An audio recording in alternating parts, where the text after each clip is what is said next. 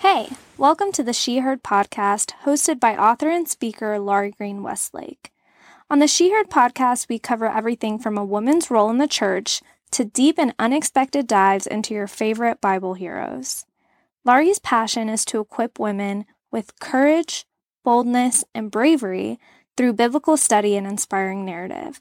Be sure to check out lauriegreenwestlake.com for additional resources. Welcome to the show.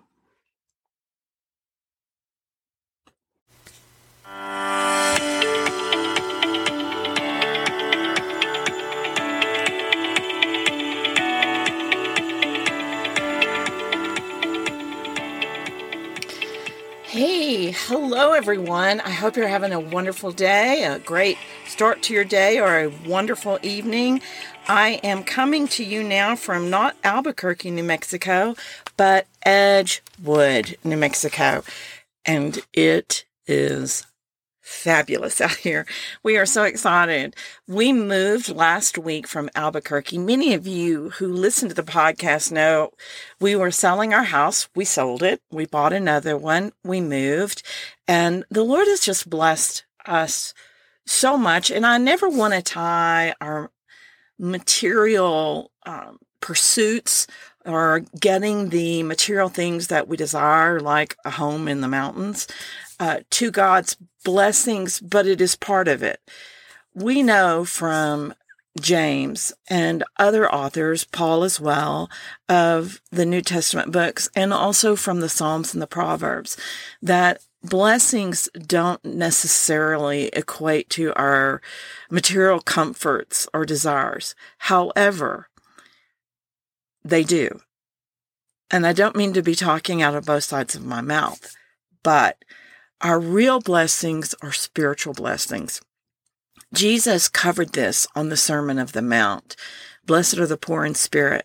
You know that list of blessed are's in his sermon.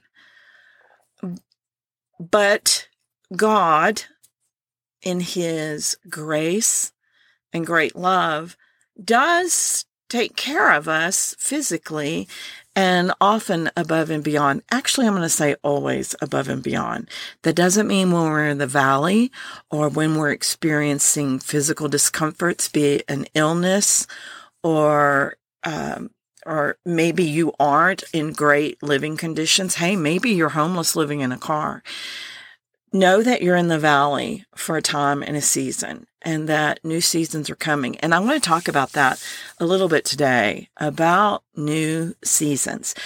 Before I do, I want to give you an update on the event we had 2 weeks ago, the Brave Enough event that Vertical Church allowed us to use their sanctuary. Thank you, Vertical Church on the west side of Albuquerque. Phenomenal women servants and a incredible pastor who truly sees the servants of God as all working in the same direction, as everyone working together. He doesn't have a jealous or competitive bone in his body when it comes to church growth. So any of you looking for a new home, I think you will find that church, or I should say New Home Church, I think you will find that church very welcoming and very biblically astute. You'll get the truth and the real truth and nothing but the truth in that church. And that is something that we need today in this culture of lies. We need truth. And speaking of needing truth, Jesus Christ said, He is the truth. He said, I am the way, the truth, and the life. So as we are navigating times when Satan's lies are just coming at us almost overwhelmingly, and culturally they're coming overwhelmingly, but also slick and underhanded and kind of manipulative in a slow way that we just, as a culture, shift. And that is what has happened. We have shifted to believing lies, believing that our own perception and our own made-up truths can be our own reality. And that is just not true. It is just not real. What is real is the spiritual realm. But that is about, I was talking about vertical church, got off on a little sidetrack there. I've got to get back in the good habit of doing my podcast and staying on bullet points. It's been a couple of weeks because of the move, and I also started a new job, and I want to tell you all about that in another podcast. But back to the women's event, Brave Enough. That event was phenomenal. We had 5 speakers, 2 of which gave us devotionals from the Word, and we had the other women gave testimonies, and I talked on our identity in Christ and how important that is, and also on David. And there are several podcasts I've done on David. There's so much to explore with the story of David as the anointed king already, but a teenager facing the giant, and how he took his place of anointment very seriously. And he is the one that took down the giant. So those were kind of the topics. And the women, oh my gosh, we had an open mic. There was such good stuff coming from the mouths and hearts of the women that were there. And that was my favorite part, is listening to them stand up and talk about things in their own lives, things that they want to see differently, and how they want to serve the Lord. It was truly a room full of about 58 Ezer warriors. And I was blessed to be there.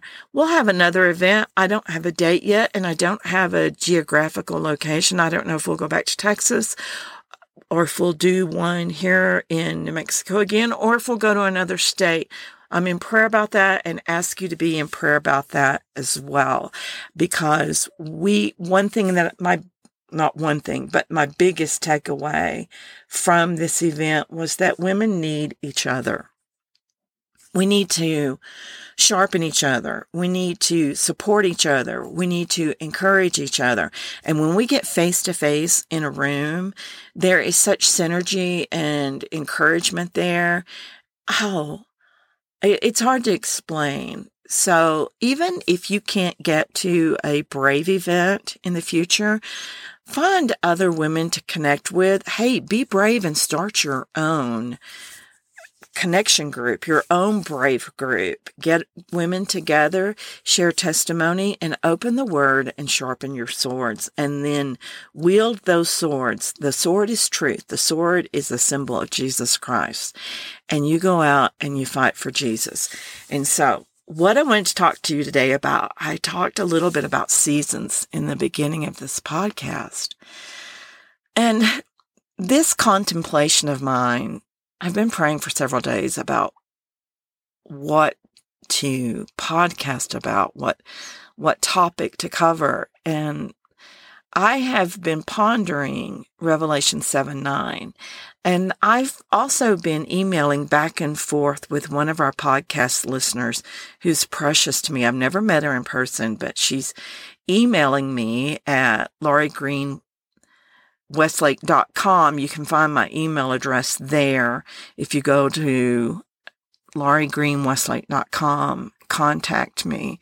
But I'll go ahead and put it out here too. It's lauriemilagro@gmail.com. So she randomly wrote me, and she's been such an encouragement talking about the seasons that we're in and the seasons of time where we're going. And those who are watchmen on the walls or watch-ezers on the wall, those of you that are reading the signs and watching them are like many of us feeling that we are rushing towards the time when Christ returns, when prophecies will be fulfilled. As a rule, I don't know about you, but as a rule, I, as a younger person, believe that prophecies were all about doom and gloom and these horrible things that are going to happen on the earth, things we should be fearful of. But God's word throughout, in many forms, commands, not just suggests, but commands that we fear not. Fear of what God is doing is an emotion that Satan really wants you to grab hold of. But God is saying, I am good. I am not to be feared. And anything that he's doing and moving forward is part of his overall plan, including the blessed time of eternal bliss when there is no more death. I mean, death is the curse from sin. And in the coming of Jesus Christ and in the new world and the new heavens, there will be no death. That's something to celebrate. But before we get to the new world and the new heavens, there's a whole lot of things to happen, which is what is documented in the book of Revelation. And I do a few blogs on Revelation, trying to make sense and talk in lay terms some of the things that are happening. So you could go to my website and read those blogs. I've titled them by the chapters of Revelation. Then I just got into it, and we'll get back to it. So the whole book is not blogged. I don't blog about the whole book, but at the beginning, the parts that I could understand and pray through and get through, I wrote about. But anyway, yes, Revelation, some of the hard things in Revelation will happen because all prophecy will be fulfilled, because if God said it, it's going to happen. But what I wanted to focus on in Revelation today, in this season, is what gives me great hope and what makes me not fear the days ahead. And I'm not date setting, but I read the book, and if you read the book, and I'm sure you have, you know too that there are some prophecies that have yet to be fulfilled that are in our future. And again, the watchmen on the walls or the watchers on the wall can see that we're entering an era where some of these things could happen. The stage is set. Things that we never believed could happen before. Now we're looking at technology. Now we're looking at the one world order, one world economy, one world religion that's being talked about at a global level. Now we can actually see or hear or understand that these things are possible, because 10 years ago, 15 years ago, it felt so impossible. But now it really looks like things are lining up. So I want to read to you from Revelation, my favorite part of Revelation. It's in verse 7, and it's the portion right after John scribes the 144,000 Jews that will become ministers during the tribulation, and the 12,000 that come from the 12 tribes. And this is starting in verse 9. And I'll just read it. It's the subtitle is The Great Multitude in White Robes. After this I looked, and there before me was a great multitude that no one could count, from every nation, tribe, people, and language, standing before the throne and before the Lamb. They were wearing white robes and were holding palm branches in their hands. And they cried out in a loud voice, "Salvation belongs to our God who sits on the throne and to the Lamb." And all the angels were standing around the throne and around the elders and the 4 living creatures. And they fell down on their faces before the throne and worshiped God, saying, "Amen. Praise and glory and wisdom and thanks and honor and power and strength be to our God forever and ever. Amen." I love those verses. That was 9 through 12. And I try to picture what that looks like. All these people in white robes gathered around the throne, and the angels there singing and proclaiming God's power. This is a true picture of a celebration. I love celebrations, don't you? So this is this big gathering of people, and with the angelic beings, everybody in the same realm, everyone seeing each other, everyone glowing with God's glory, and praising God and the Lamb, who is Christ, for the works they have done. Everything that is going to happen is good and is for our good and is for the glory of God in the coming days. And this scene gives me hope and encourages me. And the main reason this does is because if you go back to verse 9, the great multitude, we're told who that great multitude is. And this is super exciting. The great multitude that you couldn't count. There were so many people there you couldn't count it. Imagine what that looks like the biggest gathering of humanity since the dawn of creation. And we're told that who these people are is representatives from every nation, every tribe, people, and language group. Now we know way back in the Old Testament, when the servants of God were not serving him and they wanted to build the Tower of Babel. And that's another whole podcast about why they did that. But God scattered the people so they would go forth and multiply, so that they would stay with that original command in Genesis to go forth and multiply.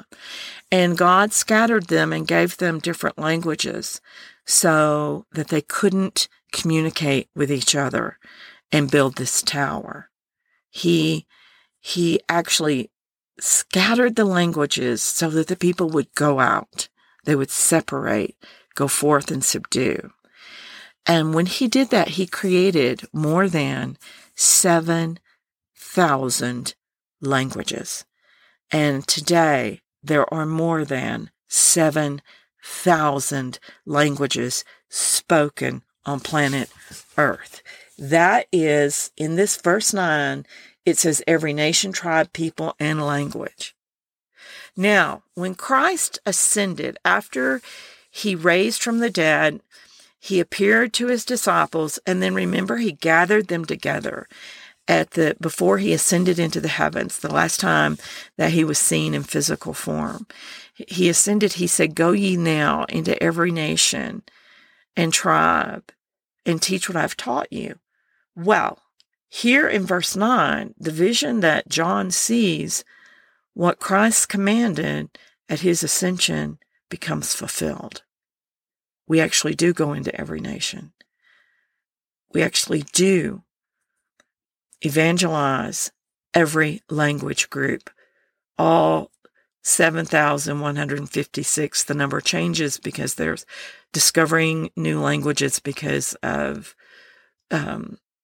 languages can morph, pick up, different languages can come together and create a new language group. So the numbers change slightly, but we're discovering that there are still more than, I think it's 1,500 that have yet to receive the word, the truth in their own language. And so we're told in Revelation 7:9, though, that all of those languages are there, which is why I have hope, because that means the kingdom work that we are to be doing, which is building a multitude of people to be Jesus's people, we actually finish the task. Our work is not in vain. You're sharing the gospel. You're loving the unlovable. You ministering to the sick. All of this is building the Lord's kingdom, and those people are before the throne in a future day. And we are told that every single language group is there. So I'm excited. I'm happy. And as I look out my window in this beautiful mountain topography, and I see the valley below with little houses dotting the green pastures, and then the towering trees beside me. And I say, oh, thank you, Lord. This is just so beautiful. And he accepts my gratitude, but I also hear him say, oh, but child, this is just a shadow of what the real thing is, and just a shadow of what is to come. Okay, that's it for today. I'm excited to be back on this podcast, and I want to say to you, check me out at lauriegreenwestlake.com and have a very blessed and beautiful day. Amen.